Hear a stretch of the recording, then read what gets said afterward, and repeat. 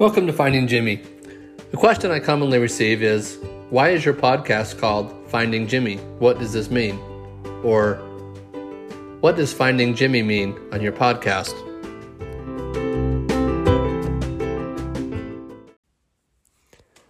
I'd like to start today with the purpose, the mission or purpose statement of Finding Jimmy, and my personal purpose, which is this: to lift and love others without limit, without restriction or fear. I love this purpose. It motivates me, it inspires me, and gives purpose to my life every day. Now, this purpose didn't just pop up in my life one day. It has developed and required years for me to get to the point where I could just write it down and have that as a purpose. But for me, it is me. In finding this purpose, I found me. In other words, in finding Jimmy, I found myself. So today I'm going to share a few stories that give kind of a background to this purpose in finding Jimmy. And also, as always, I like to include a challenge and an invitation for you, which I will do at the end of today's podcast. So again, the mission of Finding Jimmy and the purpose is to lift and love others without limit, without restriction, or without fear.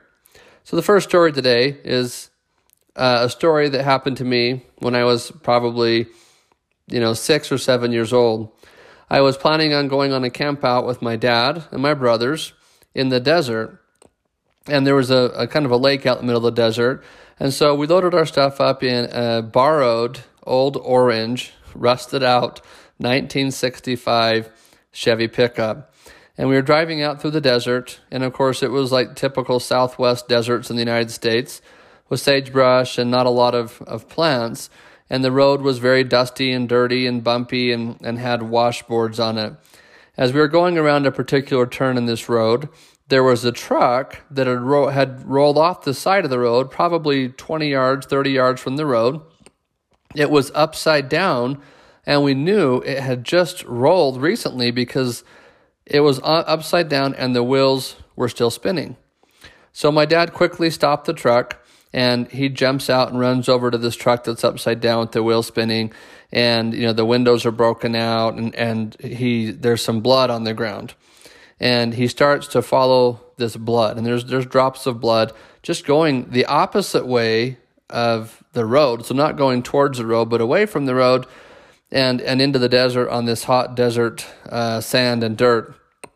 And so my dad followed this blood, and the blood actually came around and cut back into the road and then disappeared. My dad came back to the truck where we as boys were waiting, and he says, "We've got to go find this person." And so we drove up and down the road and looked for him, and eventually we came to this small town that had one gas station, one little, in the middle of town, and there this man was. He was cut up, broken up, and bleeding quite a lot, and we were able to get him help him get medical care and attention. Now, this story impressed me as a little boy. I was impressed by my father's courage, his complete lack of fear, and his willingness to help. A second example of a story that happened to me. Now, this is with me as an adult. I was in law school, and I was a poor, struggling, graduate student. I tried to work a job while I went to law school, which was frowned upon because law school is supposed to take up all of your attention. But I had a young child at home, and so I was trying to work, trying to go to school in Illinois, and it was a brutal winter. Now, Illinois winters have a lot of humidity, which means they have a lot of ice storms, brutal, ice crystal type snow, and it was one of those type of days, and I had an old Jeep. Now, this old Jeep was fine for getting around back and forth to law school and work. This particular day, I was driving over a railroad track in this dark, cold day, and just as I went over the railroad track, I lost power to the Jeep. My lights went out, my power steering went out, every, power-operated thing in the Jeep went out. And it was the most terrible timing. I was 1,800 miles away from my family and home, and I didn't know where to turn or what to do, and I was extremely frustrated. You see, I found myself in need of some help. I didn't know where to turn. Just at that time, a friend of mine, I was probably 24 or 25, and this friend of mine was 80. His name was Al, and he was from Iraq, which happened to be, a place where the United States military was involved. And so it was interesting for me to have this friend Al from Iraq, and he was a political asylum resident in the United States, meaning his family had been attacked by the Iraq government, and he had nothing. He literally was so poor. But he had an old beat-up minivan, and he came to me and says, "Trent, I want to help you. Let me help you." He said, "I'll get my minivan, and I will tow your Jeep with you back across this railroad into this parking lot by my house, and we can work on it, and we'll fix it." I was shocked, but I needed help. And I couldn't believe that this old man from Iraq with nothing was helping me. You see, Al, he had courage. He lacked any fear, and he was willing to help. And he touched my life on that day. I wanted to be like Al. Fast forward to another experience I had. I was going to meet my younger brother at a restaurant to eat lunch. We'd planned on this a few days ahead. So on the day of this lunch, I hopped in my car. I was getting ready to drive to this restaurant. And as I was driving there, I noticed on the side of a road by a stoplight, a man with no shoes. And he was holding up a sign, something like, "Willing to work for food." And he had a dog. And I saw this man, and immediately my mind thought, I wonder if he's really willing to work. Is he trying to just get money for booze or for an addiction? And anyways, in my hurry and rush to get to lunch, I drove past this man and went to this restaurant and waited for my brother. As I sat there waiting, within a few minutes, I saw my brother pull up, and he walked into the restaurant barefoot. What happened to my brother's shoes? Well, as my brother walked into the restaurant, he walked in with that same homeless man that was standing by the corner. My brother had taken off his shoes and put them on this homeless man's feet. And he also had the homeless man's dog. We walked up to order, and all I could think about was, why didn't I help this man? My brother immediately introduced me and says, "Hey, this is my friend John. We just met." And he didn't know that I knew they had just met, because I had just seen John on the corner with his dog, shoeless, bare feet. Of course, now he had shoes with his dog. My brother turns to John and says, "John, go ahead and order whatever you want. Order something that'll make you feel good and feel happy, John." And John walks up and starts ordering his food. My brother says to him, "Hey, John, order a double cheeseburger for your dog also. That'll make your dog real happy." And you'd never seen a bigger grin than John had. He says, "Really?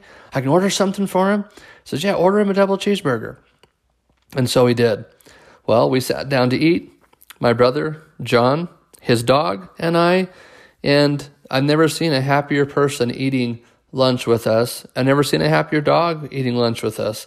And I asked myself in this example, why didn't I stop and help John? Why hadn't I stopped and given John my shoes? I was touched by my brother. You see, he had courage, he had no fear, and he was willing to help. So these stories give background and demonstrate why I want to find and help others. I want to help others make changes to their life. I want to help others find support and find love. I want to find those to help. So that is the first part of the name, Finding Jimmy. Finding. I have to find these people and help them change. The second part we'll get into now, which is why the name Jimmy. A few years ago, I was sitting down with my children eating, and a homeless person walked by on the street. And I turned to my daughter and I said, "Hey, look, there goes Jimmy. We should go outside and help him." My daughter said to me, "Dad, his name's not Jimmy." Another example with my kids, we drove into a Walmart parking lot, and there was a lady walking along with a cart, and she was shaking and trembling and just looked terrified, like she was sick and ill. And my daughter says to me, "Dad, we need to go and help her." And just as she said that, this woman fell over and face planted on the hot Walmart parking lot. And another man ran over to help this lady, and I said to my daughter, "Hey, look, Jimmy's already helping her. Let's run over and help her too." We ran over, lifted her up, and helped attend to her wounds on her face. And my daughter says to me, "Dad, you don't know him. His name isn't Jimmy." And I said, "Well, I didn't know his name. I just referred to him as Jimmy." So my daughter, the same daughter, we were playing at a park with some baseball fields one day, and there was a little boy over in the corner in between a fence and a pine tree that was crying and sobbing. And my daughter said to me, "Dad, I need to go help that little boy." And I said, "Okay, why don't you go over there and help him?" So she walked over, just her. She probably was 6 or 7, and the little boy about the same age. And they talked for a little while, and she walks back over to me and she says, "Dad, give me your cell phone." And I said, "What for?" And she says, "I need to call his parents." She said, "They drove away from the field and they left him, and he doesn't have a way to get a hold of them. I want to call his parents and tell them that he can either ride with us or they can come pick him up." And she was adamant of this, and she provided great relief to this little boy, and we stayed with him until his parents arrived and picked him up. So I could go through dozens and dozens of experiences, but these experiences, when I find someone that I don't know and I've never met before, often with my kids, I would call this person Jimmy. "Hey, let's go help Jimmy." And my daughter and my kids have consistently said, "Dad, not all these people are called Jimmy." But in my life, in these experiences, I've typically referred to these people as Jimmy. And so that's where the name Finding Jimmy comes from. Finding a person who I've not met before, I don't know, and providing some type of assistance, aid, love, or support to this person. So in summary, to this point, finding refers to a constant desire or a constant effort to lift and love someone around me who I don't know that could benefit from love or support. And Jimmy refers to anybody or everybody or all who might need help of any kind that I can provide. So where is Finding Jimmy today? Today, you're listening to the Finding Jimmy podcast. Today, the Finding Jimmy, the book, is in process and hope to be soon to be published. There are daily efforts being made to lift and love others without restriction, without limit, and without fear to help these Jimmys. 100% of the proceeds generated by Finding Jimmy Purpose go to lifting and loving others in need without restriction, without limit, without fear. So in conclusion, I hope you can understand better why this podcast is called Finding Jimmy. Because I, myself, am Jimmy. You see, as I've learned to help and lift and love others and find these others who need help, I've actually found myself. I am Jimmy. You, this listener, you are Jimmy, and we are all Jimmy, and there are many other Jimmys, and we all need to be found, we need to be loved and supported. What I have found through my experiences, going back to that beginning experience I shared with my father, he was fearless, he wanted to help, he was willing to help, and when that car flipped over and the man was hurt, we needed to help him.